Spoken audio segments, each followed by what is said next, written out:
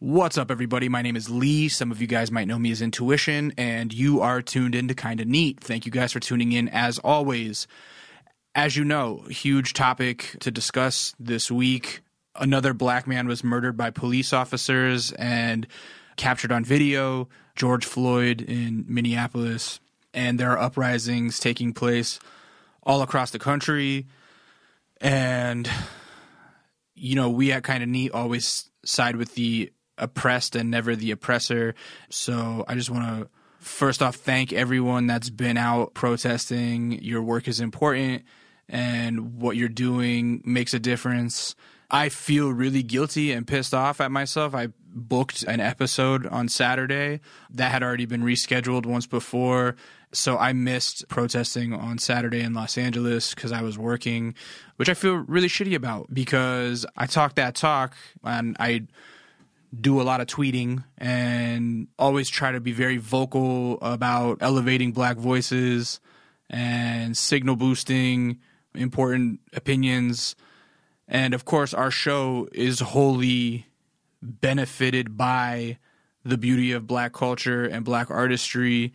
And that's really what not only Kinda Neat, but all, like I've talked about previously, like what all music and Western culture is based off of. And so for me to acknowledge those things and then not be there to protest on Saturday makes me feel really, really shitty. And I hope that I'll be able to get in there soon as they continue. The shit is just so angering to me and disappointing to me and so repetitive and redundant and cyclical and every fucking few months, every few weeks. We remember it as years. It's like, it's been 4 years since Philando Castile was murdered by a police officer in Minnesota. It's been 4 years already. It feels like yesterday. That one was also captured on video. Think about all the ones that aren't captured on video. Think about all the brutality that's not captured on video that no one is there to witness. This shit is happening all the fucking time. Nothing has changed on that level since the civil rights movement. Nothing has changed since fucking slave times as far as white people thinking that they have domain over black human beings. Fuck that. I fucking hate this country sometimes. It makes me so fucking upset. Sorry, I'm just winging it. I know that I'll probably say some shit that you don't agree with. I'll probably say some shit that in a couple years I won't agree with. But what's happening is just so upsetting to me. You know, I was raised ignorant to the actual kind of ins and outs of racism in America. I think all white people to an extent are raised ignorant to that because if we were able to grasp our whole lives how much our privilege oppresses other people, how would you be able to live with that? How would you be able to cope with that if you really grasped that your privilege actively oppresses other people and that was something that you were actually forced to confront every fucking day? I understand why most people don't confront that every day. I understand why most people think like, oh, I'm not a racist, so I'm fine. Nah, fuck that. It takes more. Like, we can't just be not racist.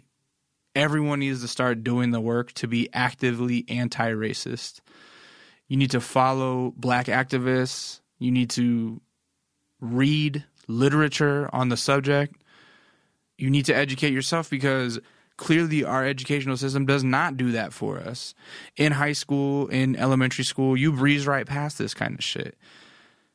I remember living in Alaska during the LA riots, or the LA uprising of 1992. I say riots instinctually because that's what they've been labeled. I've since learned it's probably better to call them uprisings because riots make them sound purposeless. Riots make them sound like there was no reasoning behind it. An uprising sounds, as it was, something where people were fed up. And when that pot boils over, people start to uprise. And that can take on visuals that are upsetting, that can take on actions that you might not morally approve of. But you know what? As a white person, it's none of your fucking business. Like, that's the one thing that I've really been trying to come to grips with, is how many friends or acquaintances or whomever I see talking about, like, oh, these protests, these looters, these rioters, why are they burning down their own neighborhood? Like, man, hey, first off, that shit ain't your neighborhood, and what you're seeing on the news is only showing you this overall picture and assumption, and you don't know what that thing that's burning in that neighborhood represents. You know what I mean? And I think great context on that is what I've been reading about. The first target in Minneapolis that got, no pun intended, that got targeted and that got fully ransacked and just ripped apart. From what I've read, that's right near the Target headquarters, and that's a building, that's a location where they purposefully put it in a disenfranchised community, a low-income community, so that they could experiment with their anti-theft practices. They put a target in a neighborhood that they thought would have increased theft activity so that they could experiment on people.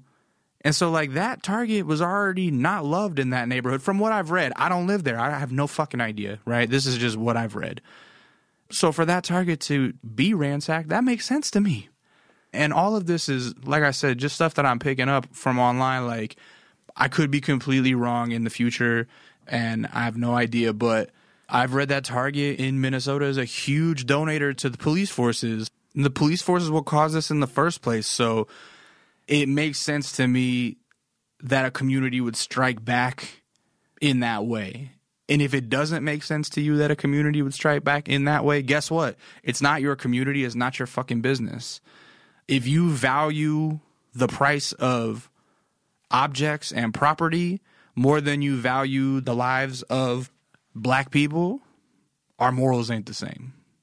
If you think that protests need to always be peaceful, if you think they're always supposed to be tidy, if you think they're always supposed to be neat, clean, and kumbaya, our morals aren't the same. I think that a lot of white people project a very shallow understanding of Dr. Martin Luther King Jr.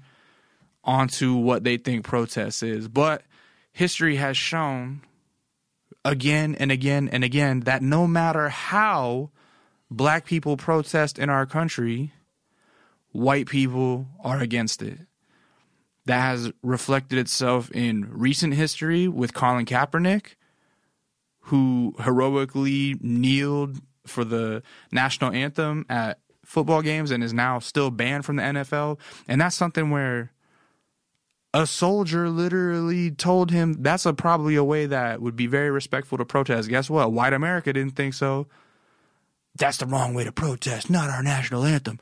Well, guess what? Go read into the actual history of Dr. Martin Luther King, who people love to quote out of context constantly when things like this are taking place. When he was brutally fucking assassinated, it was something like 70% of the country disapproved of his message. This was not someone that was well loved. So when Fox News and conservative media and just white people in general invoke his name, honestly, 80%, 90% of the time is disrespectful, I think, because they're not doing his name or his history justice, because their shallow understanding of him is not accurate.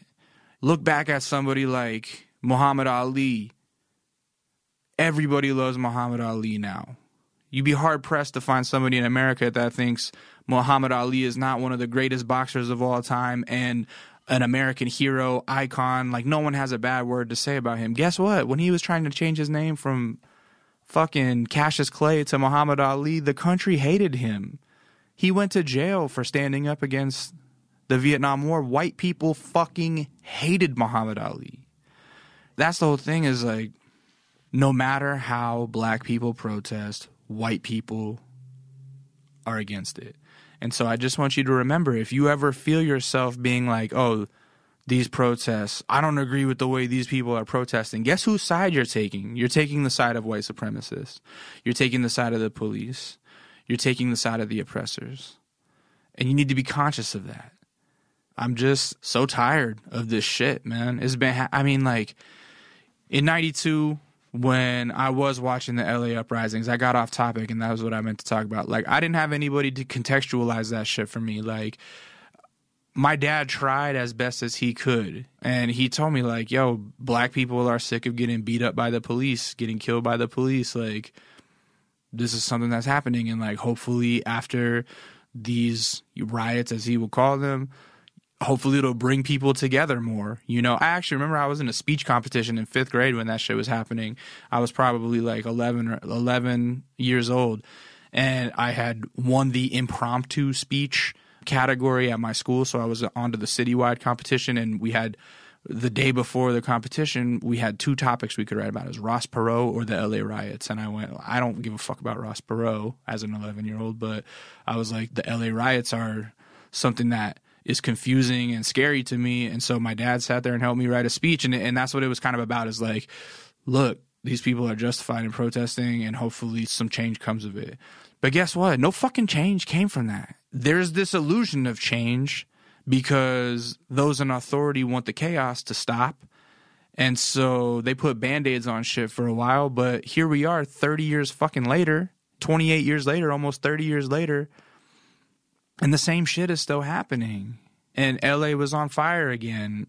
Not to mention, side note, that it seems like, if you're really paying attention, it seems like there are a lot of undercover agents starting fires. It seems like there's a lot of undercover agents starting the destruction. It seems like the police are likely always the ones starting the violence. All of these protests have started off peaceful, and then our militarized police state starts firing tear gas and rubber bullets, and then chaos breaks out. And of course it's going to get violent, because what are you supposed to do? If somebody smacks you in the face, aren't you going to try to smack them back? If somebody tries to fight you, aren't you going to fight back? It only makes sense that if the police incite violence, that they get violence returned to them. And it's a catch-22, because if you get violence enough and do what they do to people, then you're going to jail for the rest of your life, and they don't get shit. They get off. Every fucking time they get off. The officer, Derek Chauvin, he got arrested, charged with 3rd-degree murder and manslaughter. Like, the motherfucker has known George Floyd for, I've read, 17 years. How could this be 3rd-degree murder? Sounds to me, and I don't know. I mean, I'm speaking out of turn. I'm speaking out of place. It's all hearsay, but seems to me like if you know somebody for 17 years and you choke them to death, you might have had some inkling that you wanted that person dead. And that guy is going to get off. Ain't shit going to happen to him. That's what happens every fucking time. So I remember trying to get those riots contextualized to me by my father. And so, you know, now it's a different time. It's social media. Everything's so confusing. It takes an immense amount of media literacy to know what you should be signal boosting and what is the, you know, right, wrong, and in between thing to be sharing. And I see people trying to cope with it in different ways. I see people posting funny things about shit. That's not how I would do it. I see people posting uplifting things.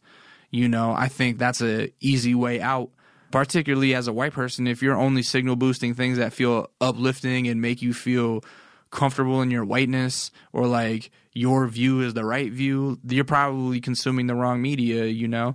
I saw my nephew, you know, posting about it. He just posted some video clips with no real, he didn't frame it in any certain way. He was just kind of reposting people's stuff. And so I could tell he was curious about what was happening. And I've talked to him in the past. I think maybe even in one of these intros I mentioned how I was helping him with his history homework one day, and we were reading about Native Americans, and they basically, in very polite terms, said that they burned this Native American dude at the stake. And he didn't know what that meant. And I'm like, bro, they tied him up and they fucking burned him alive. Can you believe that? And he's like, oh my God. Like, he was like 9.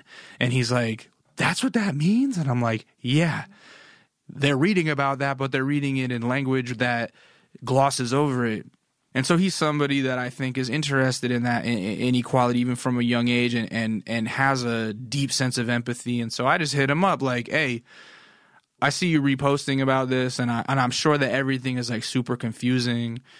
And, I just tried to, unsolicited, like, just told him, look, man, as white dudes, it's not enough to be not racist. We got to be actively racist. As that might not make sense to you right now, but as you get older, I hope that you look into and do your own research into the racial inequity in this country and make sure that you fight against it.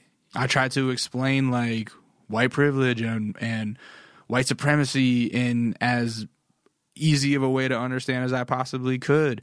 And I tried to explain to him that, like, I know the protests probably look so crazy to you, and you probably wonder, like, why would people destroy their own neighborhoods, or why would the media portray it that way, at least? And he was definitely like, yeah, I was wondering that. And I'm like, look, even when I was a kid when this was happening, it wasn't like when South Central was burning, these were storefronts that were getting burnt or getting looted that people have been racially profiled in the whole time they existed, like they felt like they had a target on their back in these stores, and so they struck back. And I'm sure that's the same way it was with this Target. I just hope those of you that do tune into the show, at least on some level feel the same way I do, or at least don't hear this and think like, oh, what a smug asshole, like, or I hope that you don't feel uncomfortable that I talk about taking the side of the oppressed, that I talk about the horrible state of our country's white supremacist nature. Capitalism is fucking white supremacy. Capitalism is built on the backs of slavery. And that's the fucking economic system that people fight for. Is fucked up. It's not right. And if this does make you uncomfortable for me to talk about like how we as white people in America are complicit in white supremacy and we are complicit in exacerbating our privilege, if that doesn't make sense to you, I hope you look into it. If it offends you, I hope you take a step back and go, oh, I'm offended because it's true. I'm just sick of having to do one of these every few years. You know what I mean? Like, I feel like, man, stop fucking killing black people. Police, stop killing people. Man, get rid of the fucking guns in the country so the police don't need guns. Like, and this wasn't even a gun. He fucking choked this dude to death, man. Like, fuck the police, bro. Like, goddamn. We are in such a crazy militarized state. The fucking National Guard is walking around downtown Los Angeles today dressed like they are in the Middle East, dressed like they're responding to fucking 9/11 and shit. One of the great tweets I saw over the weekend, somebody said like, oh, burning down your neighborhood isn't going to bring back George Floyd. And somebody else said, well, bombing the fuck out of the Middle East isn't going to bring back everyone that died in 9/11. And which was like, it's just got dunked on right there. But to see the National Guard walking around downtown Los Angeles in full on combat gear with machine guns or whatever weapons they carry hanging from the front and helmets and goggles and all that shit, walking around downtown while like past people just going to get their morning coffee, like, bro, this is America? Seems like a fucking pretty fascist-ass country to me. Seems like a military state to me. Shit doesn't make me feel comfortable. Anyway. Our guest this week, I actually had a really great time talking to him. I think he's a little outside the box of our normal curation, and I like that. His music is definitely for youngsters. It is something that when I was in high school, I would have been a huge fan of this because I did grow up like this 50-50 split of like loving boom bap hip hop and also just loving like pop punk shit. You know what I mean? Like as much as I idolized Nas and Wu-Tang Clan and Snoop Dogg and Scarface as a kid, I also really loved and listened to NoFX and Propagandhi and MXPX and shit like that. So I think Little Lotus, our guest this week, his music is a modern balance of those two types of things. It's a balance of like MySpace era pop punk and occasionally like modern hip hop rhythms as well. That said, I think his newer stuff, he's just signed to Epitaph. His newer stuff is definitely more heavy on the pop punk side. But he's tight, dude. He's a really fucking nice dude. Like, that was my big takeaway is, like, Little Lotus is really nice. Our text messages, like, he genuinely feels like a friend already. He's just a sweet dude. Texts like he's known you forever. And came in and we just had an instant comfortable rapport. We got deep into it real quick. He lost his father as well, and we get into that. And we got into it really quickly and easily and comfortably. Yeah, like I said, just nice dude, good rapport, enjoyable conversation. He performed I Don't Even Like You on our YouTube channel, which you can go check out. It is live right now. And so without further ado, after paying some bills, we're going to get right into our conversation with this week's guest, Lil Lotus.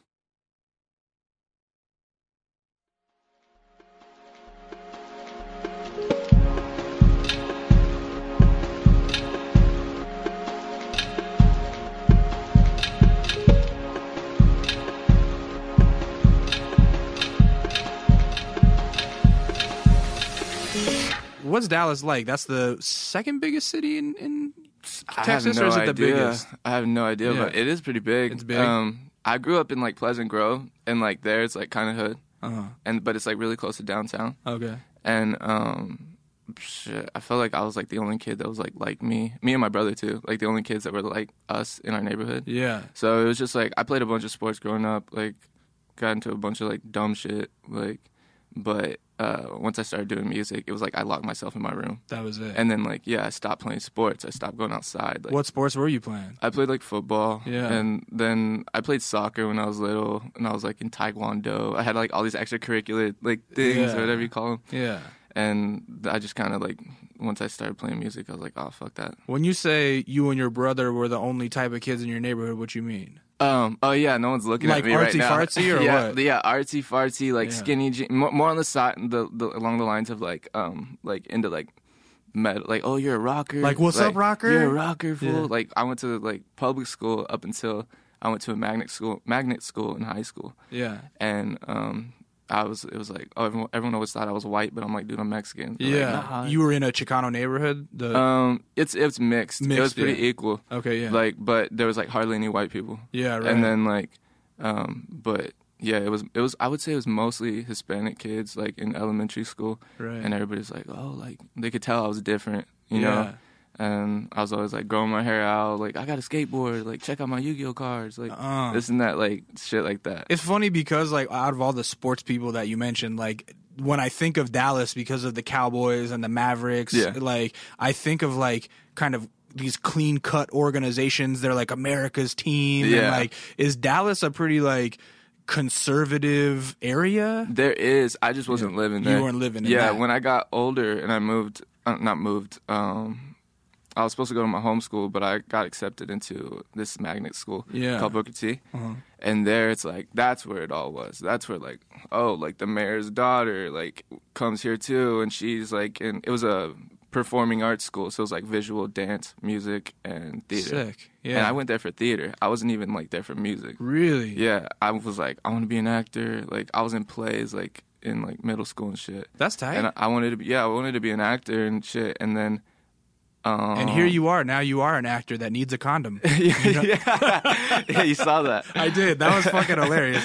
I'll tell you, like, knowing a lot of the dudes in that video, I wouldn't have guessed that you guys would, like, have such a kind of offbeat sense of humor, off-kilter sense of humor, and, like, be able to be so whimsical. You feel me? That's what everybody said. They were like, I know all y'all, and, like, I didn't expect this. Yeah. Like, I didn't expect, they're like, y'all are funny, like, as friends, but I didn't expect this. Like, you listen to someone like Zubin's music, and it's so serious, dude, and it's so sad, and then like to see him in a fucking like fedora hat, it, like just dressed like a complete nincompoop. It was so funny. I have everybody's outfits at my house because we filmed that at my place. Yeah, and like I have everybody's outfits there, so like every now and then I'll just put his fedora on or like go like I don't know, just fuck with shit. For people at home listening, what would we even tell them to search for? What is that video? I think it's called When You Really Need to Wear a Condom. When You Really Need to Wear a Condom. Yeah, it went viral as fuck on Twitter. Yeah, Kinja Uncut. It's like Kinja_Uncut on Instagram. Funny. He's the one that posted The it. gun effects were just like, the special effects, hilarious. It was funny because we were like, we want to see a cut of it. Like, that night we were like, hey, is it done? Yeah. Like, we were like really wanting to see it. And then they're like, oh, we're going to get a good cut of it. And then we'll like show y'all some stuff. We're like, okay, cool. It. Well, no. So it was like taking so long. We were like, man, like, why is it taking so long? I want to see it.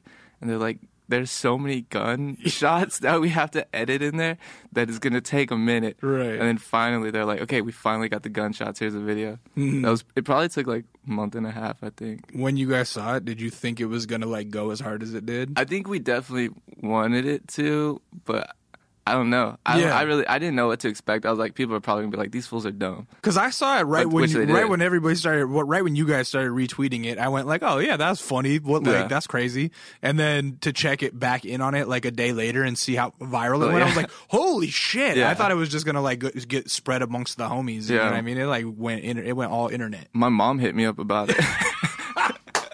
She's like, y'all are dumb. Like, she thought it was funny, though. That's really funny. She's still in Dallas? Yeah, she's still in Dallas. Same old house. Like, she fucking lives there. What did your mom do? My mom was a teacher's assistant. Like, it's funny. Yeah. My mom, when I went to that elementary school, she was so like, my babies are going to school and this and that. Like, my first year, it was probably more because of my brother, but my first year, I went to pre-K, my mom wasn't there. And then my brother started going to school, and then she's like, can I volunteer? Mm-hmm. Like, help some way, somehow. So they let her. Mm-hmm. And then, like, eventually they're just like, we'll just give you a fucking job. Yeah, you're hired. Yeah, so then she started working there. And then she's worked there, like, she still works there. At the elementary school you went to? That's amazing. Yeah. And so you said with your stepdad, so your folks split up? My dad passed away when I was, like, your dad 17. Oh, bro, I'm so sorry, man. All good. Yeah. I mean, I know. That's like the standard thing to say, and it doesn't mean anything, but it's just instinctual reaction. My dad passed last year, and people still say that to me. Really? Like, oh, it's not your fault. Yeah, it's like one of those situations. I've had, like, tons of friends that, like, parents passed away, and, like, they'll always, like, come to me, and, like, they'll be like, dude, like, what the fuck? How did you deal with it? Yeah. And I'm always telling them, I'm like, nothing anybody says or does is going to change it or help. So just, like, it does, like, none of that matters. Don't expect anyone to make you feel better. You're not going to. You really do have to internalize it. Yeah, it doesn't get better. It gets a little bit easier to deal with. Dude. But, so it's like, that's what I always tell them. Everything that you said is so valid, and I just appreciate hearing it come from someone else's mouth as well, because I give that same advice. And you know what? Just 50 days ago, like right at the beginning of the world shutdown, my wife's mom died. And it was terrible. It was out of the blue. It wasn't COVID related. It was just like, she just passed away. And trying to explain to her, like, how to deal with it is, I've been saying the same thing. I'm like, it never goes away. It never goes away. It just gets a little quieter inside. You know what I'm saying? But there are still things that you could see, I'm sure for you too. Like, even as long ago as it was, like, probably little things that trigger you and go, like, you think of your dad and all of a sudden you're, like, crying at a fucking stoplight for no reason. Last night, I was I was just at home, and then one of my homies from, like, way back that I went to high school with, he was always at my house. Like, my dad was, like, around him all the fucking time. Like, he knew him the most, like, other than me, aside from me and my brother. Right. And, like, he's like, yo, I found my old phone, and there's a bunch of videos of us in high school. Oh, like, sick. So he shows me all these videos of, like me, like, stealing chips from, like, one of my homegirls and her not knowing, and then me getting caught, and, like, me singing, like, acoustic songs but, like, redoing them all goofy and stuff, and then, like, sends me a video of, like, my dad and, like, me that running. You didn't even know I didn't even know. Like, and he's like, dude, it was like a video of me, like, running into my dad's room, and I'm like, what are you doing? And then, like, I'm, like, trolling him. I'm like, dude, your belly button's sweating, like, fucking with him. And he's, like, smacking the camera out of my hand. I was like, holy shit. That's really crazy. Dope. So it was, like, literally last night, I was just like, what the fuck?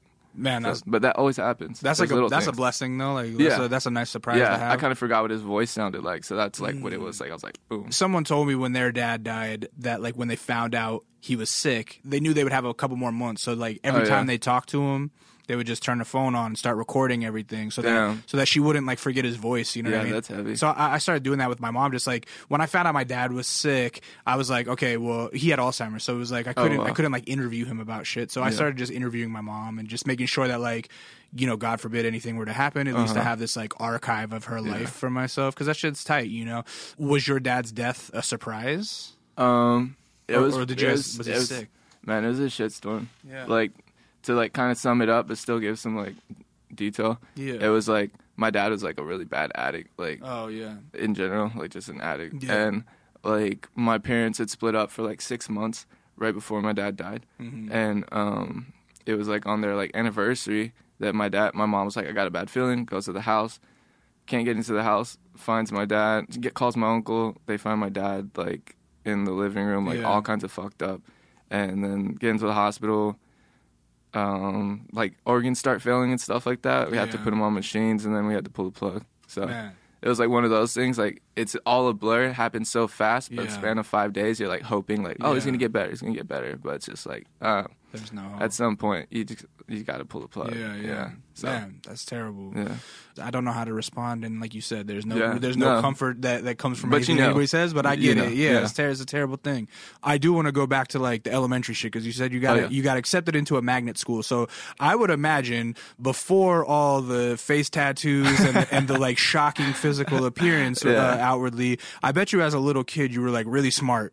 And, like, you were, like, good at school, huh? There was this shit, and I think it's fucked up. Yeah. I think it's so fucked up. Yeah. It's called Talented and Gifted. Yeah, I was in GT as well. We called it GT. Out here, they call it GATE. Really? Yeah. Okay, they call it TAG where we're from, and I'm like, why the fuck would you make a special class to make other kids feel like those kids are smarter? Right. You know, in a public school. Yeah. Like, I understand, like, there's separate schools for, like, stuff like that, and you audition to get into or whatever, and you go to school there or whatever. But to be in a public school and have those two groups, kind of just like, for me, I felt like it fucked me up being in it, because being in Gifted and Talented, there was such a high like expectation for me that I was like, yo, I just want to be fucking normal. Right. Like, I'd probably, like, if I'm so like smart, and I wasn't even that smart, I'm just, like I said, I'm very specific in my head, and I can like kind of convince myself that I know what this fucking equation is. Yeah. And I just, in that moment, I forget things so easily. Like, I can learn something real quick for a week, and then I have to take a test on it, and it's gone from my memory. Yeah, but that's still smart. So if you can learn it, you're smart. And I would say, like, even being emotionally aware enough to write the type of music that you write, it's clear that you are an intelligent dude. You know what I'm saying? I think I'm very just I absorb what is there in the moment. Yeah. No matter what it is. Like, it can be feelings, it can be what is said, it can be like it can be intelligence, it can like anything like that. I absorb it in the moment. If it's something that's gonna come back again, like, I'll feel that feeling again, and it'll come out. I think what you're describing is that you maybe have like a little bit of imposter syndrome of like, oh, I'm not really that smart, I can just teach myself to be smart or something, or like, I don't know. I'm not really that artsy, I can just figure out how to be artsy. See, like, artsy. No, when it comes to music and art, that's like the one thing I can do. Nobody can tell me I don't know what I'm doing. Yeah. But when it comes to like school, that's where I was like, no. Oh, okay. I was just like, no, like, this isn't me. Like right now, like, my girlfriend has to like read shit to me, because I'll be like, and she's like, she'll tell me sometimes, like, maybe there is something there. Like, maybe like it's just like you learn a certain way, and you're like, your brain's wired different or something. Because I'm like, I can't read shit sometimes. Like, I feel like Floyd Mayweather. Like, it's like, hey, no shots at pretty boy Floyd, Money Mayweather out here. I mean, that's from what I hear, that's how I feel. But no, for me, it was like with the whole tag program. Like, when I would go home, it was more like my dad. Like how I told you, my dad was he was a hard ass. Yeah. And so it was like, oh, we found out he's smart. Like, be smart all the time. That's it. And, be smart all the time, and you're going to go to this university, and you're going to do all this and that. Because now A's aren't like, oh, congratulations. It's like, why didn't you get an A? It's exactly. It was like, if I did get an A, because I felt like it was really hard for me to get an A, I'd come show him. He's like, well, you're talented and gifted, and that's what you're supposed to do. Yeah, like, you don't get rewarded for what you're supposed to do. And I'm like, so what? I got to get 120 for you to like be like, hey, what's up? Like, that's great. Homie, I can fucking relate to that so much, because same thing. I was in the Gifted and Talented program back home, and it was one of those things where I would see my friends And these are like good problems to complain about. Don't get me wrong, but I would see my friends, if they got a B and an A, they'd get like, oh, $20 for an A, $10 for a B, and like nothing for a C. But I would come home with straight A's, and my parents would be like, yeah, that's what you're supposed to do. And if I got a B, my dad would be like, why are you fucking up? What's wrong with you? Like, why are you getting a B? You should be getting straight A's type shit. And yeah, dude, same thing as like trying to seek that validation from your dad. You feel me? Like I can relate to like trying to relate to your dad because I never got that outward love from him. Was your dad ever affectionate with you? My dad definitely was. Like, my dad was like, it was like, you know how you have like the parent that's like, oh, I can go to my mom or I can go to my dad. Yeah. It was always my dad for me, and for my brother, it was always my mom. Yeah. And like, I think it has to do with like whenever my mom got sick, whenever like my brother was born, and or when I was born. Or one of us, it was something like that. So my dad had to take care of me, and we're 15 months apart. Oh, wow. So I was still like a baby. Yeah. So my dad had to take care of me. Who's older? I'm older. Oh, okay. Yeah. I couldn't tell. You guys look like, you look the same age. Everyone thinks we're twins. It's just the height. It's the only thing. But yeah, so like my dad took care of me because my mom was sick, and she like had to be holding my brother all the time. Yeah, right. And so, because she has rheumatoid arthritis, so like things were just like way harder for her to do. Like she wasn't like sick, like, you know, like a disease sick, like something, like, you know what I mean, like throwing up sick, but she just like her body was just kind of fucked up from that. So I think that's why like me and my dad were super close, and so like I always did get like that, you know, like affection, validation from my dad sometimes, but I think he was still a hard ass. He was still a hard ass, so I was confused. I was like, so are we good? Or are we not good right now? Right. Because he'd be like, it's like, I'm gonna whoop your ass.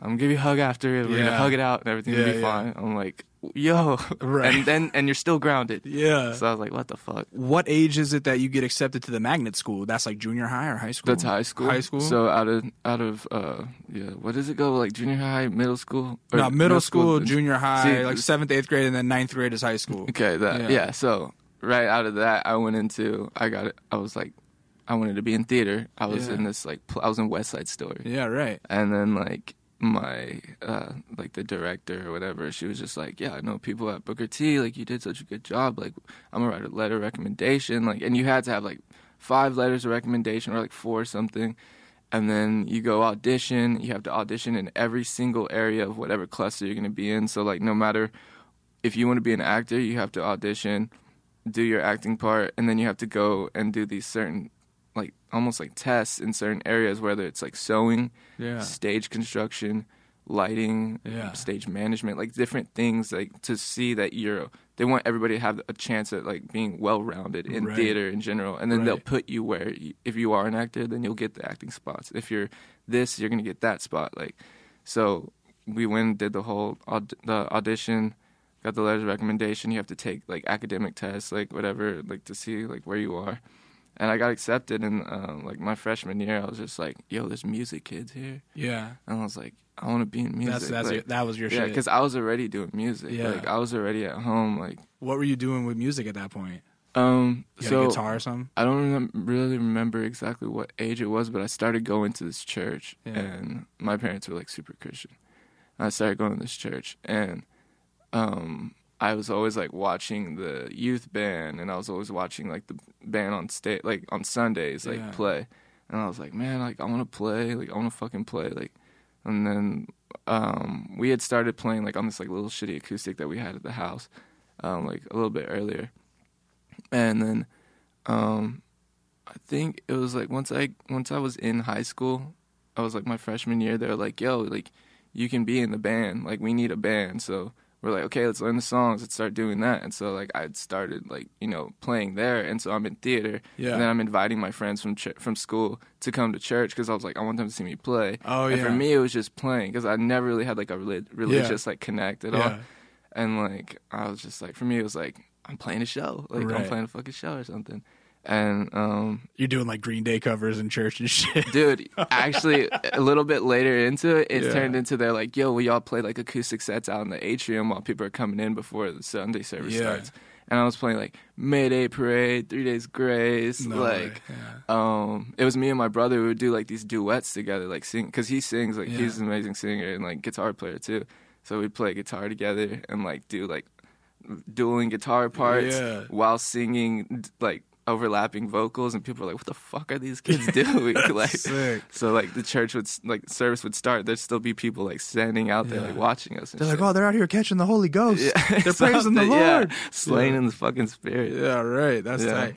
So guitar is the first thing you pick up, besides the fucking recorder and like, of course, yeah, hot cross buns and everything. shit like that. Yeah, but no, I'm pretty sure guitar was the first thing. But since me and my brother since we could speak, we were singing. Like my mom found these recordings of us singing, like "My Heart Will Go On." No way. And we're like mumbling the words and like making up words, and then we're like clap after. Shout out to the Queen, Celine Dion. Yeah, for real. What music was speaking to you back then at that time? Like what bands were you into? There's like a few stages of bands that I was into, but like when I first started playing guitar, everybody learns like fucking Metallica and shit like that. And, like Smoke on the Water and shit. But that didn't really even speak to me. My first one was Bro Hymn Tribute by Pennywise. Really? Yeah. Dude, I was like, I had this cousin that was just so into like Slayer and like shredding. Shredding. And he'd like show us all this shit, and like I think that's like, it started off like Metallica and stuff like that, because he was in Metallica too. And he was the only person that, like, my dad only taught us like 4 chords. Yeah. So he was the only person that could like show us like songs and be like, oh, I want to learn that, just because they're like going hard on the guitar, but I'm not actually into the band. Yeah. I just want to be able to play that. Right. But before I was even able to play like cool shit like that, I was definitely listening to like Linkin Park, like Simple Plan, System of a Down, Hoobastank, so it's like that early 2000s, like TRL rock almost. Yeah, definitely that. Yeah. Definitely. Yeah. And it was like that, and then my dad also just kind of raised us, like, and I was very rebellious to this, but at the time, but now, like, I'm like, oh, it makes sense. Like, it's one of those things when you're like, my parents are kind of right. Right.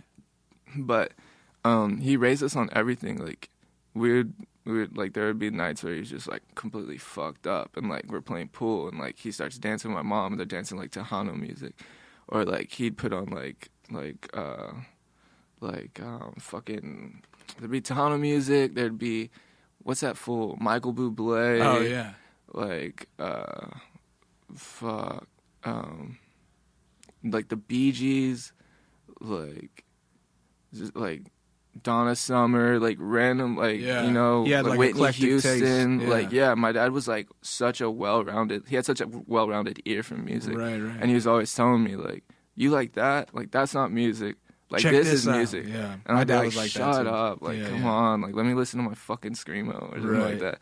And, like, it's like, he would just be showing me, like, all kinds of stuff. And, like, now, like, being older, like, I'll hear those songs and I'm like, damn. He was right. Yeah, he was right. This is like, a slap. Yeah, he raised me on, like, Michael Jackson and, like, Jackson 5, like, always playing those songs. One of my most formative music memories with my dad was when I was trying to tell him about MC Hammer, You Can't Touch This. I was in 4th grade, and he goes, this isn't a fucking new song. He's like, this is just Super Freak. And I said, no, this is MC Hammer, You Can't Touch This. You've never heard this?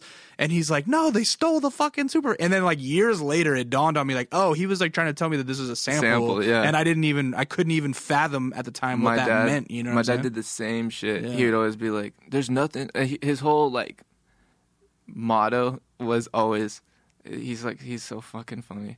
He's always saying like, you're never gonna do nothing new. Like there's nothing. It's no already been under done. The sun. Yeah, it's new to people. It's everything's already been done. Right. Everybody's already played that pattern of chords. Yeah. Everybody's already made that little melody. It's just like tweaked a little bit, changed a little bit. You have your little spin on it and shit like that. It's just whatever sauce you add to it. Basically. Yeah, and he would just like tell me that all the time. I'm like, no, this sounds nothing like that. Right. Like you don't get it. They sound different. And now you go back. They sound different. Yeah. The same damn thing. Yeah. Yeah. Like even now, like I'll catch myself like. I'll be writing a melody, like singing something, and then like it just kind of puts me in this vibe, and I start catching myself not saying the same words or the same thing at least, like really, but it gives me that same vibe of like a song that like I've heard before, and I'm like, oh shit, like, and then I'll ask everybody, I'm like, yo, did I just fucking rip this? And then they're like, oh, I didn't even hear that. Yeah. They're like, I don't even hear that, like, and I'm like, but you hear this note? They're like, yeah, I hear that note, and it's just me in my head consciously like, or subconsciously like. Connecting the dots, and I'm like making a problem, like you said. Yeah, making your own problem. Yeah. You ended up graduating from high school. Yeah. Did you act the whole time? No, I didn't even end up acting. You didn't act at all? I didn't act at all. Did you get into like the music program there or something? Or no, I tried to switch over, but then like slowly I started realizing that like the music program was, it was more in like classical like music, more formal, you know, and stuff like that. And I was like, this isn't music. Like then I was like, fuck this. Yeah. So I ended up doing stage construction. I was gonna say if your dad and uncle were in construction, like the stage construction, you were probably already lit. Yeah. I ended up taking that just like started happening so fast, and so like I was like the guy that they were like, here are the designs from the people. Yeah. Here's the material. Make your team, and we need this done by this week. And so, like, I had a really that's hella racist. They're like, man, put the Mexican kids on the construction, bro. Yeah. Yeah, they pulled a brown boy out there like, yo, come on, build it. Yeah. What was your best stage construction? What show? Shit, I don't even know what show. That's another thing. It's like, I don't remember a lot of my I was fucked up a lot of high school. Of course. High school, I actually got kicked out of that high school because I was, like, selling drugs and, like, sold drugs to this chick that was trying to kill herself, and I didn't know. And then, like, I mean, somebody needs to keep the musicians high. You know what I'm saying? Yeah. So we had this little like drug ring going on in high school, and like we were selling like everybody fucking pills and random shit, and I got in trouble for that, and they sent me to like fucking alternative school, and then I came back, and then there's just more problems, and then they're like, you got to go to your home school. Yeah. But I graduated from there, but I was in jail for my graduation. Really? So, yeah. Why? Can you talk about that? Same thing. Like, I was just still doing stupid fucking shit, and like got into this shit with a fucking officer where I was aggravated on a police officer. No way. But this was like probably right after your dad died, or what?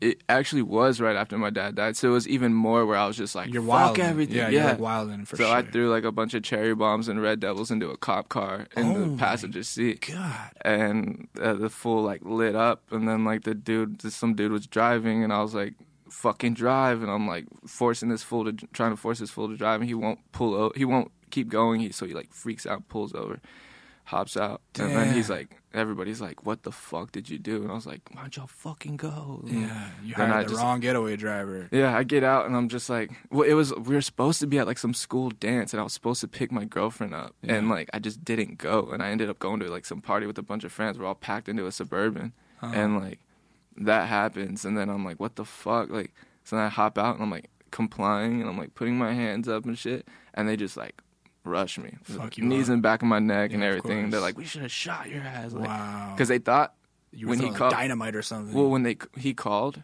funny thing is we were like right in front of the jail, and I didn't know it was a new jail that they had just put there. And so he calls, and all they hear on the fucking thing on the dispatch is like I need backup. Boom, boom, boom, like that shit. So they think this fool's getting lit up. Yeah. And then he's like panicking, so he's not really giving them detail. Like. And his whole shit like was like on fire. Like the fucking unit started burning up in the passenger side. They put it out, and like his vest was all burnt up, and like he was just like panicking and shit. So they all like just came guns drawn. There was like 6 units that pulled up on us, and I was like, this is so stupid. Like they're fucking fireworks. Like, right. But it's at the time I was like, holy shit, man. So how long did you get sentenced for that? I actually had a really good fucking lawyer that they dropped it twice. Like so. They fucked me up because they put it in 3 times as a felony, and then we had them all dropped to. It ended up getting dropped to from aggravated on a police officer to aggravated on a public servant, and then to it was something else, and then it got down to criminal mischief. Okay. So then that was a misdemeanor. Yeah. And then like I had like 2.5 years or 2 years probation.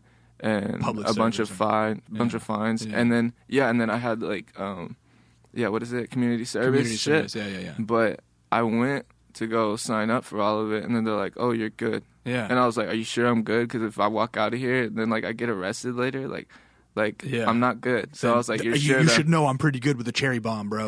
Yeah. I was like, so I was just like, am I for real good? And then they're like, no, like you got granted something. And I was like, what the fuck did my lawyer do? And, yeah, like, no shit. We had like a family friend that like put up the money for me. Yeah, like y'all got Saul Goodman, Better Call Saul on the case and shit. Yeah, so it got knocked down, and then, but for like years, like I was like, yo, if I get pulled over, I might have some warrants. Like when I'm with my friends, and like somebody would like think we're getting like followed by the police or something. I'm like, fuck, like I got warrants, I think, like I'm not sure. Like what do you mean you think? Yeah. Like, and even like when I was with my girl, like in Dallas, we were living in Dallas for a little bit.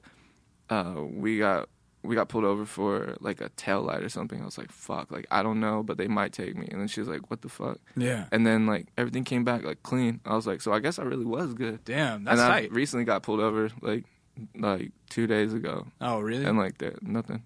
Yeah.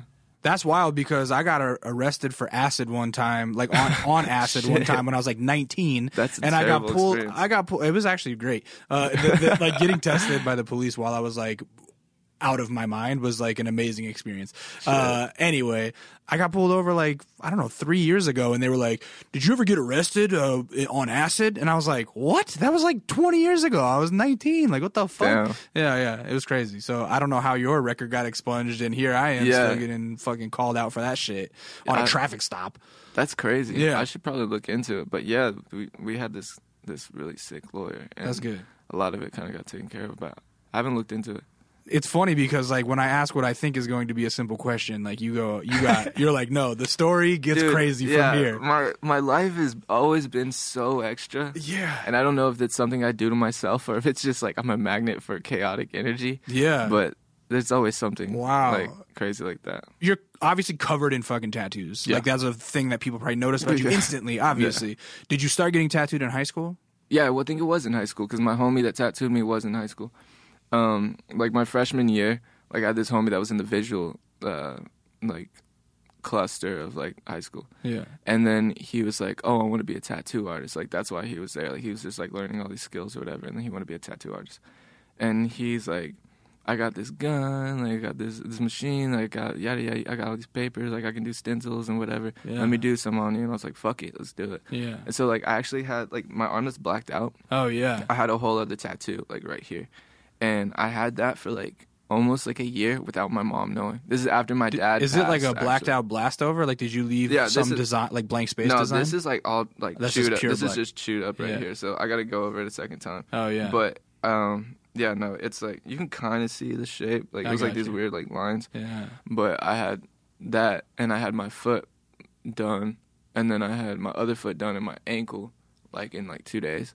And like, cause you know when you're young and you get a tattoo, you're like, oh I need one more. Give me another one. Yeah, give me another one. Totally. I got this other idea. Like, particularly when they're free, it's like just give me all the fucking tattoos. Yeah. And so we were just at his like his mom's apartment. Yeah. And like he tattooed me, and then he tattooed my brother. Did you try to keep him hidden, or were your parents like, oh, I would just fine. like be like this like all the time, but it's on my fucking arm, so it's like, and we're in Texas, so it's like. Can't wear long sleeve and sweat. Yeah. But I was like the kid that like always wore hoodies everywhere. Okay. My dad would be like, "Take your fucking hoodie off. Like stop being like that. Like it's hot." I'm like, "No, I'm fine." And I was like, "I look cool. Like that's why I'm wearing it." But yeah, like I had those like I got those and started getting tattooed in high school. Around that time, are you beyond being in church? Are you trying to like start bands? Yeah, like while I was in church, like. Even before I was in church, like I would get the Guitar Center magazine. Yeah. And I'd go and circle like the guitar I wanted, what I wanted my drummer to play. Like I would look up certain pedals because I knew about pedal boards because of my cousin. Yeah. He'd have all these crazy pedals and like he's like, this does that, this does that. And so I was like, this is cool. So like I'd go and basically just picking out the shit that looked the coolest. Like I didn't know what anything sounded like. Right. So my favorite guitars, like when I would look at shit like that, was like those BC Warlocks. And like I was, because they were just wicked shaped. Yeah, and, like, I whatever. was gonna say like a flying V or something. Yeah, they were like the ones that like look like spider webs almost, and they're like sharp. They look like just crazy. Just like a shredder metalhead guitar. Yeah, but I would do that, and I would like find a friend in school, and I'd be like, "We're gonna start a band." We'd never meet up. We'd never been to each other's houses. Yeah. And I'm like, "This is the name of our band. You play drums. I play this. Like I sing and play guitar, and whatever." And, like, I was, like, that's where, like, starting bands kind of started. But when it actually came to, like, you know, practicing and shit like that, was, like, when I was in church. Like, I would have, like, a friend that I was like, hey, we need a guitar player at the church band. And then we'd get, like, the whole church band together. And then and my brother was in it, too. And so then we'd be like, we're going to start a band together. Like, we're going to, aside from this, and we're going to use this as a practice space. Yeah. which was kind of like sick to think of. I was like, we just hacked our own practice space. Yeah, of course. That's what I was gonna say. Is like you were able to build chops in front of people, like without really having to pay dues for it. Like, you're getting to practice in front of a crowd, which is like all you could ask for. Yeah, it was sick. So we started doing that, but nothing really came of those things or anything like that. And then it was like toward like my senior or junior and senior year, I started like making these friends and shit like that, and they didn't live anywhere near me. They were like all in the, like the band scene, and I was going to I would go to shows rarely at that time. I would more just listen to music in my room. And then once I met them, I started going to shows more, and I started like jamming with them, and they'd be like, yo, we need someone that can sing and play bass. Yo, we need somebody that can scream. Like, let's like do something. And then I started playing like the local shows and like selling pre-sales and shit. And that's what I did that for a long time. That was kind of like the beginning of the journey. Yeah, that was where it got legit. Where it got to not legit because it was still like super super local, and like we weren't making any money at all. But like the hustle of like being in a band, and like you have to sell the pre-sales, and you have to like figure out how to get your whole setup to the venue, and like load in and whatever, like make merch, sell merch, the paying dues physicals. Part. That's the paying dues part. Yeah, that's where it came. Before the very refined style you have now, before the face is covered in tattoos and everything, like I see your presence online, and I think that in a sense you're a bit of a heartthrob, right? Oh, definitely. Yeah, I'm glad that you can verify that for me. Yeah. But like, you have a lot of girls crushing on you online, et cetera, et cetera. I wonder, what came first, the chicken or the egg? Like, did you already have that effect on people when you were in high school? Like, were you a little ladies' man type? Yeah, I was a little slut. Yeah, for sure. Yeah. Because that's it's funny. Like, I always talk to people about that of like, if you're trying to get into music to try and get laid, like you're doing it backwards because like people are going to be drawn to your music if you already had that power before. Yeah. So no, I was definitely a little fucking slut. Like, even like before music like I would come home from school and my mom would be like asking me about my day. I'm like, oh, I have 2 girlfriends.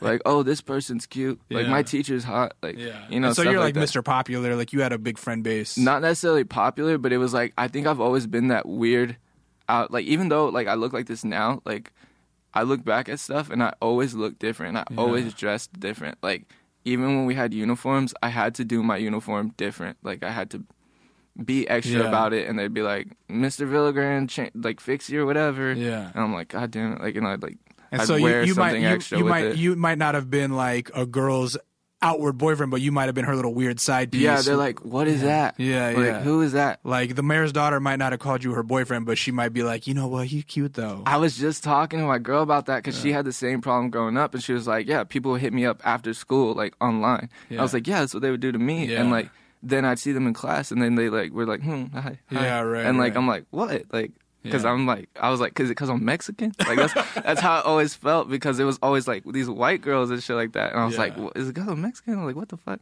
And they're like, no, fool, it's your Jack Skellington hoodie. You're a weirdo. For real. That's really what it was. But yeah, it was.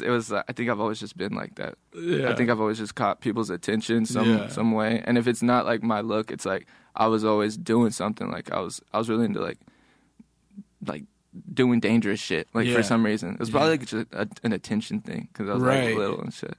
I'm sure there is some kind of psychological root for the dangerous shit. I am not good enough of an armchair psychologist to call it, but I'm sure there's something going on there. Yeah. That said, as you're paying dues in Dallas and playing these shows, I'm sure in like little grungy bars or all ages venues or what have you, and lugging gear on stage, at that point, what was the goal, I guess? Did you already know, like, this is it, I want to be a career musician, I got to figure this out? Yeah, like, when I knew I wanted to be a musician the second, like, I started, like, playing guitar. Okay, so it was, like, even farther back than that. Like, this is just part of the journey. Yeah, I would tell, like, my dad, I'm like, yo, I wrote a song, and he's like, let me hear it. And he's like, oh, it's not good enough, go back and change, like, make it better, like, your voice isn't there yet for you to be doing those notes. Like, I'm like, no, I can get it. Like, I got it. And he's like, okay. I go back and I'm like, I'm gonna do this, and I'm gonna be fucking famous, and you're gonna fucking regret telling me that. And he'd always be like, only 1% makes it in music, and like this and that. And I was just like, no, like, I am that 1%. He's like, well, okay, whatever, if you think so. Like, I was very set on it. I guess what I'm trying to get at is the turn from here I was in local bands, and then I figured this thing out that I realized Lotus? could take me to that could take me to the next level. Oh, yeah. How did Little Lotus come about from being a local dude in Dallas to boom, I've got this sound? Because now you have a very recognizable and polished sound. That was, so I was doing the whole band thing, paying dues, and I was comfortable there. I was like, this is fun. This is it emotionally is relieving, and playing music, and I love performing. You're getting to meet some bands that you probably liked and open for them. Yeah, they're like, you're cool, and you're like, oh, that's all. Yeah, we're hanging out with fucking August Burns Red and Texas in July because they came and crashed with our drummer one time, and now they fuck with our music and stuff like that, and it was very it was super sick, and I felt like I was doing something, but it wasn't really not a career. Yeah, and then there was a point where I don't remember exactly when, but I started working at a warehouse. That's what I was just going to ask. What were you doing for a career at that time to support it? I was freeloading before that and everything, but then once I got this warehouse job, warehouse jobs, they pay crazy. If you're working overtime, and I was a forklift operator, so I was certified and everything, so I was getting bread. And so I was like, oh, so now I got the money and I can, keep doing this. Right. And I had my son, and I was it got to a point where I was yes, I'm making money, and my schedule was so full because I'm working so many hours, and I'm listening to music while I'm on the job. I'm writing songs in my head while I'm on the job. I was but this isn't living. This isn't my career. This isn't what I'm supposed to do. I feel I'm meant for something crazier. Right. And then I was just if you really think that you're that 1%, how my dad said, I was quit your job. So one day I just quit. I had an apartment with my roommate and everything, and I was yo, I quit. I went back home, and he's you quit work, what are you gonna do? We gotta pay rent, we got this and that. So then I think I started selling acid at the time. And then just so I could stay home. Just so casual. Yeah. You're fuck it. It's I might just go back to what I was doing in high school. So I started selling shit again just for a little bit, and then did that to kind of just keep up, and then I was just working on music, and then I remember I put out one song. I think I actually put out the one song while I was still at the warehouse, and that's what made me quit, because I was just people heard me. Yeah. And then I was just I'm out. I was just I'm out. And so I put out one song, and then it got put up on this page, on the Starry. Yeah. And then the next one I did got put up, and then the next one I did got put up. And was it kind of representative of the style that you're doing right now? It's an early one, more on the sad boy, but still auto-tune, stylized, heavy auto-tune then, more heavy auto-tune then, and the beats were more kind of lo-fi. Okay. And it was not lo-fi, but still trappy, or no? They were still trappy, but when I say lo-fi, I guess I just mean that I was working with producers who were kind of figuring out their craft too at the time, and now they're insanely good. Right. So we were all mixed and mastered. Yeah, it definitely wasn't. Yeah. And I was recording myself, so it wasn't me going. I literally remember going on YouTube and Googling how to engineer Lil Uzi vocals. Oh yeah. So I would look up all these things. So I was like Travis Scott vocals, tutorials, and I'm learning about plugins, and so I just started soaking up all the energy, or all the information.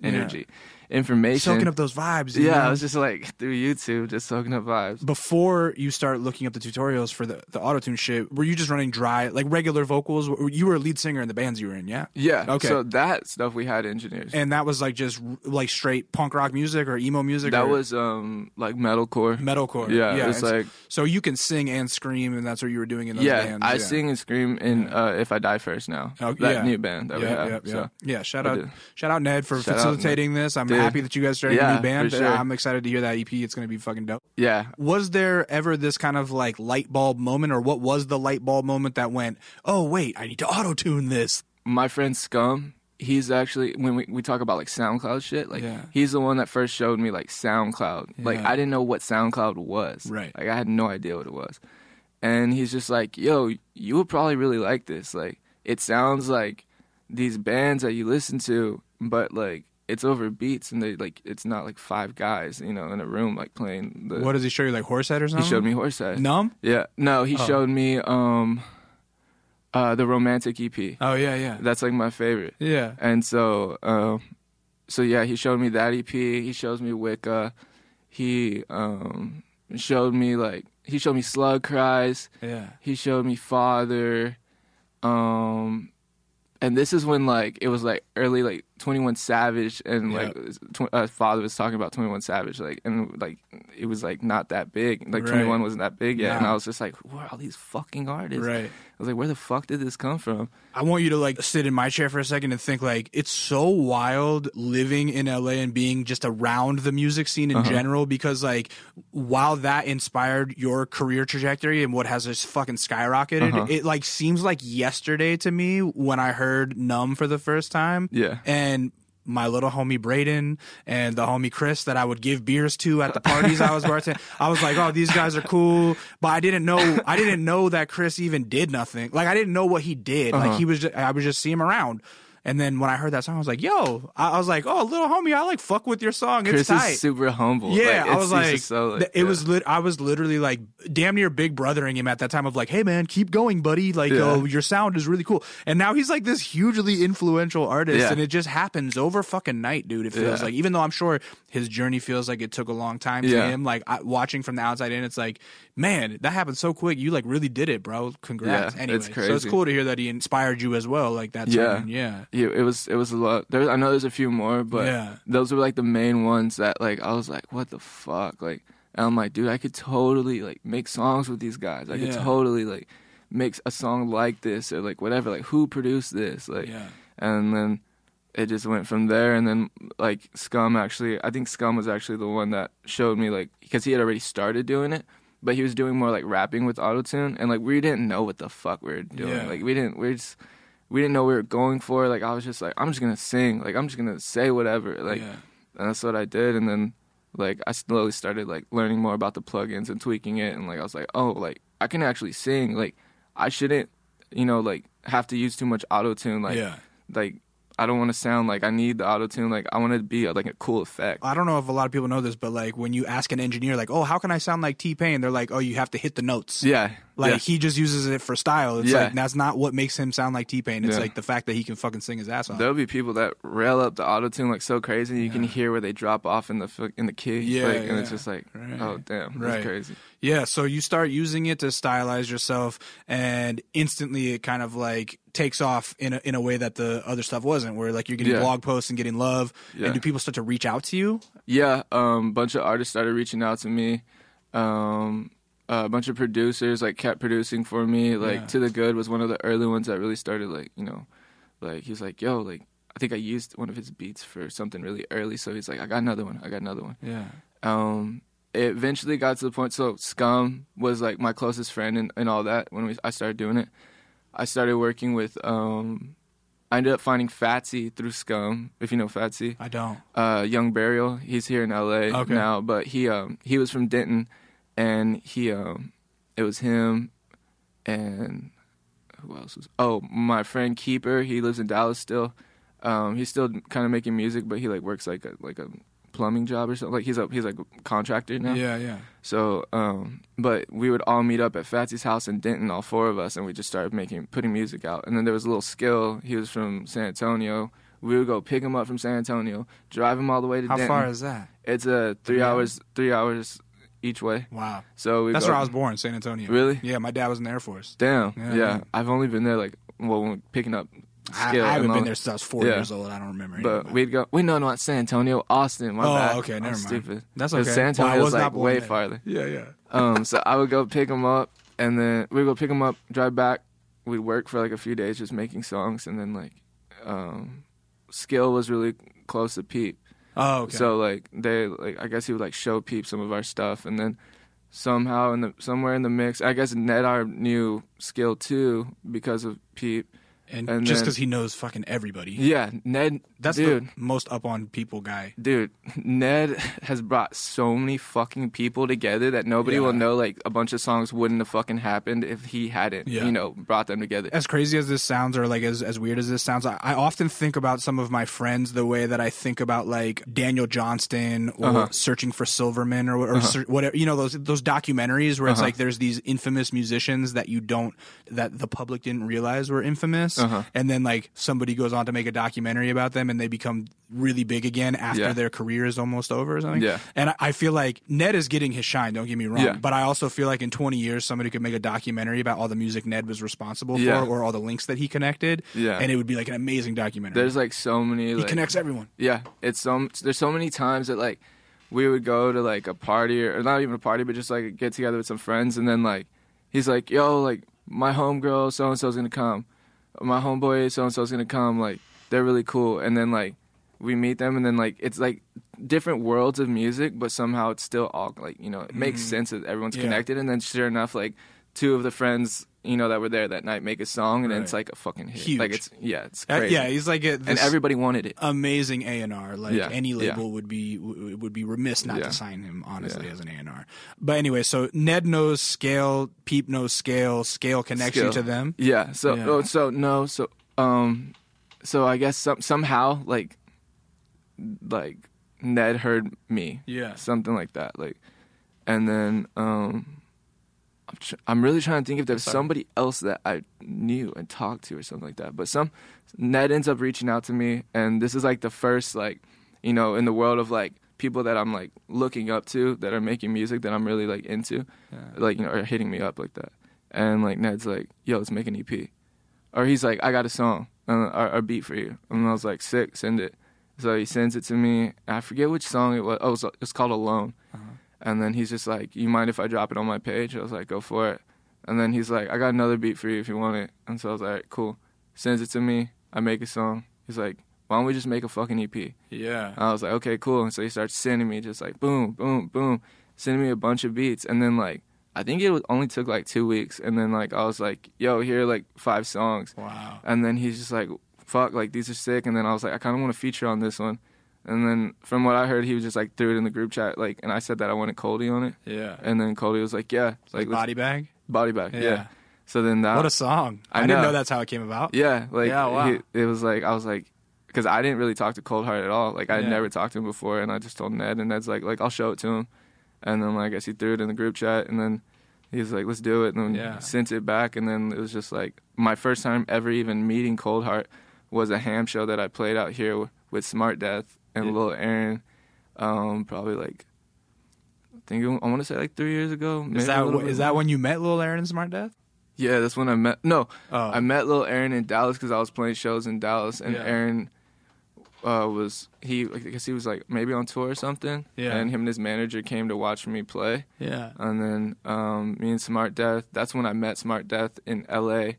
when I met Coldy. Yeah. But me and Smart Death had been FaceTiming like all the time, sending each other music back and forth. Like I hit Smart Death up like because I was like, dude, I'm a fan of your music. Like I love your music. He's like, yo, I'm a fan of your music. Like this is crazy. You guys, so many feelings, so much positivity, bro. Yeah, it's crazy. That's tight. And then you guys formed boyfriends eventually. Yeah. So that first like. There was like I think it was in the first like 3 nights that we were there. Yeah. Me and Smart Death's plan was to meet up in LA because we wanted to work on an EP together.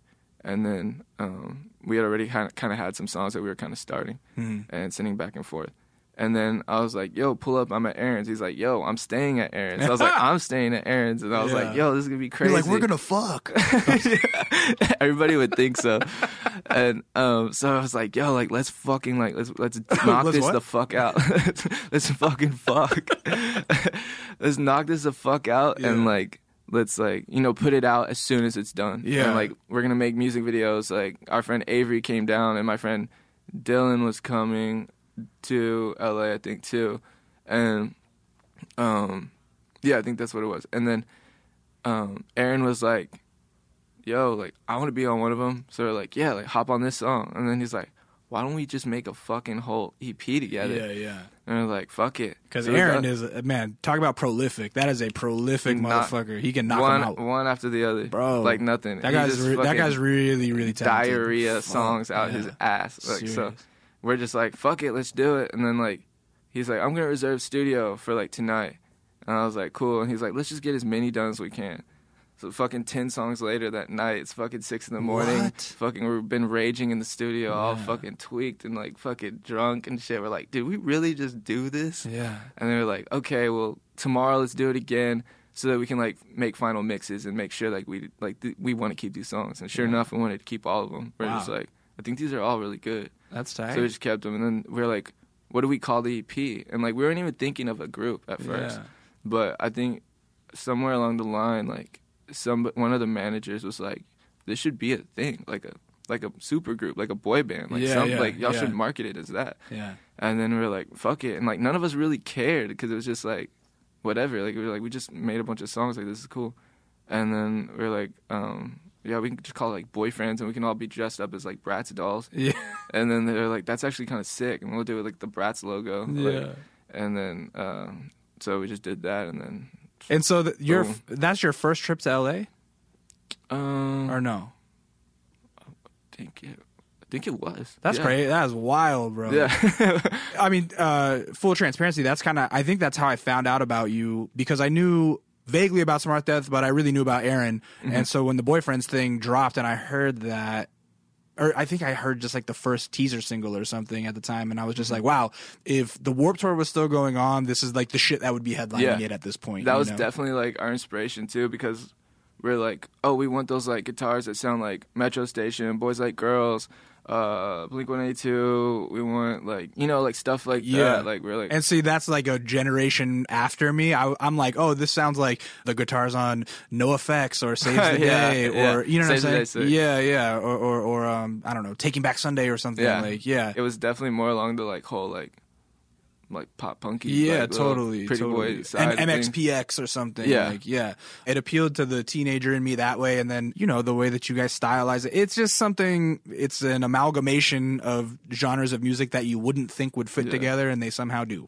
Yeah, I think it was sick too, because at that point we were just like I'd never I guess I'd never been to LA. I didn't know what to expect. I didn't know what it's like out here. Like I didn't really care. Like I was just like, I'm just gonna throw up every fucking thing that comes out of my fucking mouth. Like it comes, like pops up in my head, and we're gonna like just try everything and just do it over and over. And like we can try 20 things, and like 2 of them are bound to hit. Like 5 of them might hit.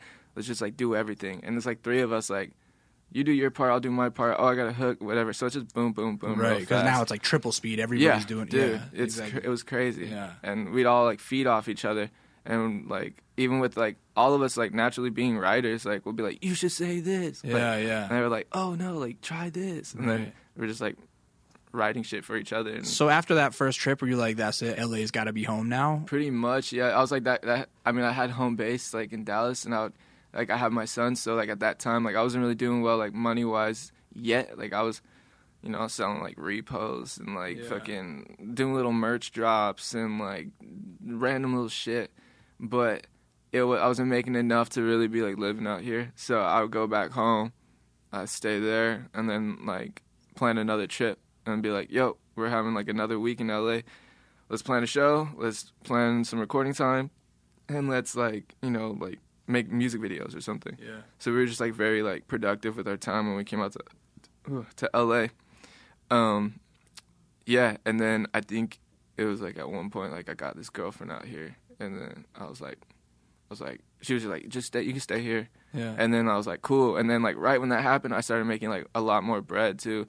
Like I guess that's when I hadn't really like, I was kind of dumb about the whole SoundCloud, like the repost network, like getting money like from them, like what do you call it, monetizing my shit. Right. I wasn't monetizing a lot of shit at the beginning, and then finally I started doing that, and then I was like, oh, I'm getting checks like all the time, like, and like.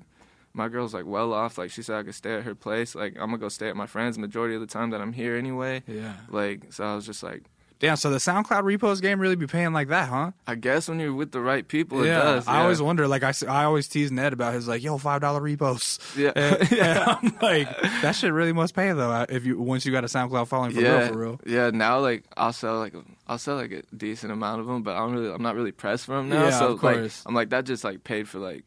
Yeah, like utilities and car insurance or whatever. So like you said, when you move out here and make it more permanent, it's like shit seems to start working out. And for my money, your trajectory seems to have fucking kind of skyrocketed in the last like 3 years. Yeah. It's been like crazy. You went from somebody who I would kind of hear about on the outskirts of the scene to like you're one of the like kind of stars of the scene now. Yeah, would you agree with that? I mean, I like imposter syndrome, so I would like to think so, but I don't know. Yeah, you did it. You've like made it for all intents and purposes. Right? I'm sure it's going to continue to grow, but like you're living the dream. Your dad would be proud. You're living on music. You know what I'm saying? Yeah. I feel like for me, it's that like I was thinking about this the other night too. I was like, when is it going to be enough for me where I can like fully, say that or believe that or be like, like that's like I'm exactly where I want to be. I'm where I want to be right now, but like I have this like crazy like expectation of being like bigger than like Michael Jackson one day for like other like multiple reasons. But it's just like bigger than like those. Like I want to be like a household name. Like that's where I like hold my like. You want to have hit records. My bar. Yeah, I want to have hit records, but I just want to be the one that did it. Like when my dad would explain like this sounds like this and like you can recreate it or whatever, but like this is like a legend. Like so this is like you're seeking that original idea, the one that no one's thought of before. Yeah, that I mean in a way, because I know I'll never do something different, but I just want to be out there. I want to be. Here's what I'll say though, and this is just some like elderly guy advice. Yeah, I appreciate and understand that drive to want to do more always, but while you're seeking that, remember to enjoy what you have accomplished, and don't let that get past you, man. That's because definitely true. You are living something that everybody that listens to music, like you used to listen to music, they dream of what is happening to you right now. So make sure you take the time to enjoy that. You feel me? I'll go home and my stepdad, he's like super fucking sick. And he's a really good like musician. Like he actually plays in the church band. No shit. That we used to go to but he plays there and he like works for them like doing other shit. And he's always telling me, he's just like, you're living my dream. That's it, bro. And like that kind of like levels me. And I'm just like, okay, like kind of makes me. You're living my dream, bro. You're living everyone's dream. Like real talk. Like so that's what I'm saying is like I talk to so many artists, at various levels in their career.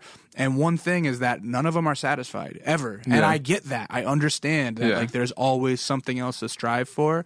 But I think like for your own sanity and mental health, it's just nice to like check in with yourself, not just about whether you need to go to the bathroom, but also go like, yo, I've really accomplished a lot. I'm doing good. Like stay inspired. Yeah, you feel me? Yeah. What do you have coming up? You just put out a project that's kind of like a recap of your last 2 years of work, or 3 years of work? Yeah, so I put out like this thing where it was just like when I signed to Epitaph, they're like, let's slowly start introducing all the old songs because we're gonna like relicense them and stuff, like like put them on Epitaph.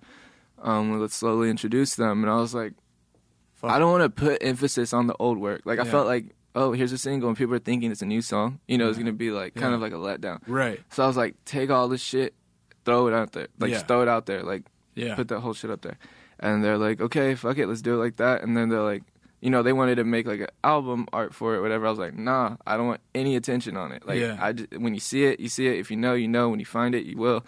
Like, just put it there so it's accessible, and like we'll just go from there. It's almost like a crash course, really. It's like a best of compilation of like, here, learn about this artist that we signed. Because I was like, I'm like, with signing to Epitaph and with like all the forward motion we've been making, there's gonna be a lot of new people that haven't even heard any of those songs. So like it's just gonna be like, what the fuck? This random guy just put out 40 songs. Like, so it's either gonna look really cool to other people, or other people are gonna really appreciate it because they do know the music. Yeah, for someone like me that likes to like really deep dive into a person, like I appreciate that it's all organized there, and you don't have to like go scouring the internet. It's just like, boom, it's on Spotify. Here's all the songs he made. That's like really tight for someone like me.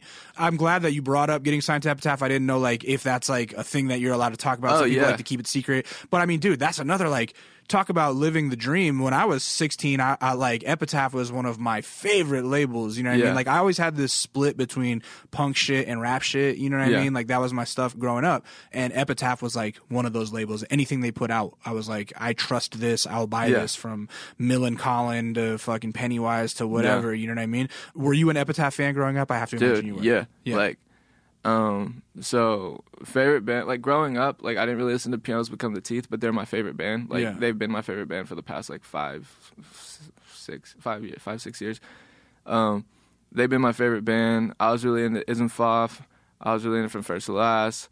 I was really into, trying to think of other bands that were on there. But Epitaph, Escape the Fate, Bring Me the Horizon.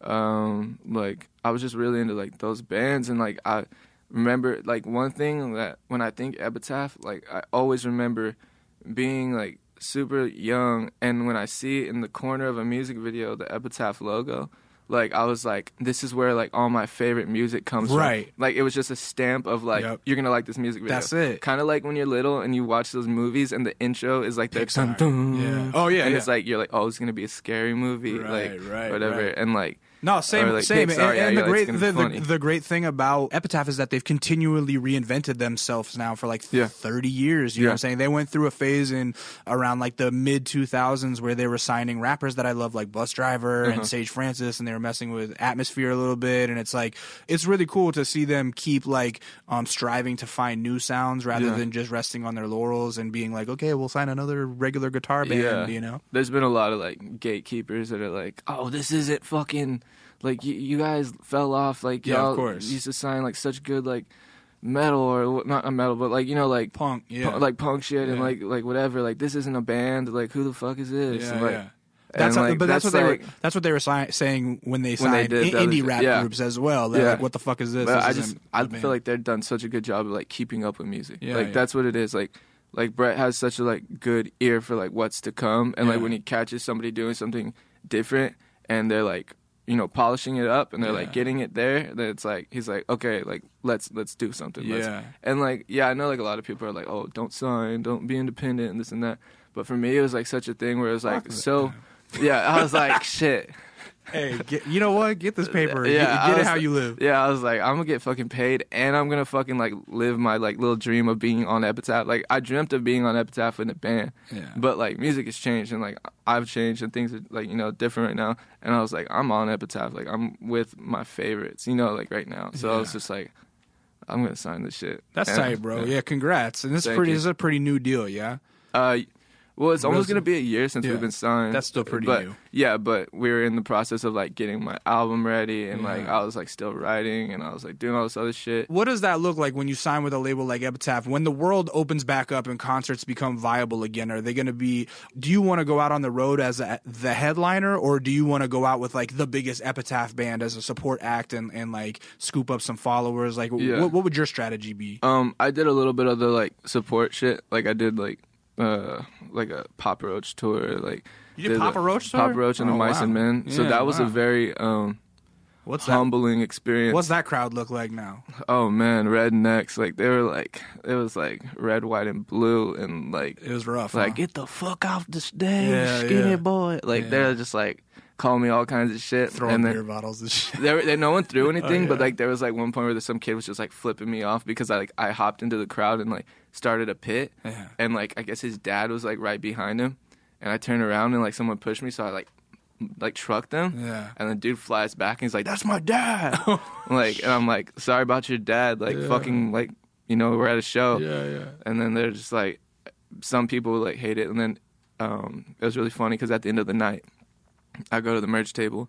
Some people like hate that they liked the music too. Like a guy was like, "I mean, you sing good, but man, you look kind of gay, man." Like, and like, you know, he's like, "I kind of want to kiss you." Yeah, I don't know. It was weird. It was really weird because then his son was like a fan too, and then his son was like, "I'm sorry," like whatever, and like I wasn't gonna like fucking start a fight with his dad, a fan's dad, but I was just like, "Get your dad, like what the fuck?" And then he'd be like, "But man, you're really good.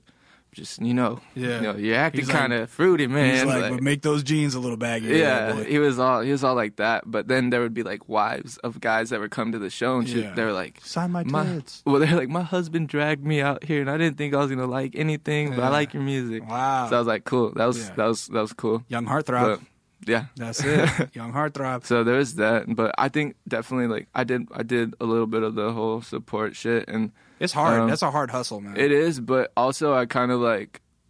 I feel like I'm kind of like I feel like I could definitely do like headlining things because me and Smart Death and Gucci High Waters when they did ours, and it was like super sick turnouts. Like they were super sick, and like it's just grown and grown since then. And especially with the whole COVID shit going on, people are dying to go see somebody fucking live. Well, and when you get to go out with your actual people, like when you go out with Smart Death and Gucci High Waters, it's like even if you guys are playing 500 cap venues this time, or even 1,000, I don't know what cap you guys are playing. It's like those 500 or 1,000 people they spread it. Each of them tells 2 of their friends about it, and then all of a sudden, next time you're playing a 3,000 cap venue in that same city, you know what I'm saying? It just grows fast. And grows. Yeah. So I feel like I definitely like had to talk about like first place I'm going is Europe. Yeah. Like we were already planning a Europe tour, and there's like somebody routed, like my agent routed like a Europe thing. And we were supposed to do it. It was supposed to be me and Smart Dad. Yeah. It was like a while back, but we ended up doing something else. I think we just ended up doing US, and everybody's like, why didn't y'all do that one? Because this was like an insane like route, and like there was like a bunch of people. There was like the projections were really sick. Mm-hmm. Y'all should have done that. And I was just like, damn. And like I always get the questions like, please come to Europe, please come here, like overseas and shit. And like when I look at the numbers and everything, there's so many kids like over there like listening to it, and I was just like, dude, I could go out there. And like Brandon just went out there, Brandon Savage, and like fucking killed it. Like insane. His numbers are crazy too anyway, but it's like it was insane. And so everybody's I feel like Peep really birthed a lot of like scene out there. He opened the door for that with a lot of our like scene. Totally. Yeah. Yeah. I'm excited for you, even if you're not letting yourself be too excited yet. I'm excited. Good. I just I got some expectations. I get it. For myself. Hey, that's the thing that has driven you your whole life is those expectations. You feel me? So now it's time to fulfill them, and I'm sure you will. Well, first of all, thank you for coming in and taking the time. In this post-apocalyptic world we live in, I appreciate you coming in. Tell the people where they can find you online. Instagram, it's Lil X Lotus. Twitter, it's Lil X Lotus. Facebook, it's Lil Lotus. Mm-hmm. And then SoundCloud is Lil X Lotus. Little X Lotus. Yeah. You could Apple Music. You could really Google Lil Lotus. You could Google Lil Lotus at this point. Yeah. The SEO is pretty good. I just dropped volume 1 of my album. So I'm doing like the album I was talking about, I was working on releasing. I just dropped it, but I'm doing it in volumes. I wanted it to be digested the right way, so I'm doing like volume 1, volume 2, volume 3. Oh, no shit. So it's 4 songs each, and it's like 12 song complete. And that just came out when? That just came out Thursday. Oh, okay. Yeah. So brand new. Brand new. Congrats, Barely new. And that's the first official Epitaph release? Yeah. Sick, man. I mean, well, no, we had a few singles that are on it. Yeah. But, that's like the first of the album. Yeah, the first of the album. So I've got like 4 songs on there. Amazing. So I'm going to do Today's on there. So are you going to perform one of them? Yeah. Okay, cool. Yeah. What is it called? Rigor Mortis. Rigor Mortis. Fantastic. Yeah. So you guys can come to kindaneat.net or youtube.com/kindaneat and see Little Lotus perform Rigor Mortis. That has a little jingle to it. Little Lotus Rigor Mortis. Kind of a slanted rhyme in and of itself. Go search for him online. I really appreciate you coming in. For sure. This is a fantastic conversation, man. Thanks for having me. Yeah. Also, shout out to your text game. Like I said, you're very very professional and polite on text. It was enjoyable to book this. Hell yeah. You know. With all that being said, my name is Lee. Some of you guys might know me as Intuition. You can follow me at It's Intuition. You can follow me and my man Ben Shim behind the boards making the shit sound buttery at Kinda Neat across all platforms, including YouTube, where you're going to see Little Lotus perform Rigor Mortis. Again, thank you for coming in. That is Little Lotus. I am Lee, and this was Kinda Neat. See you guys.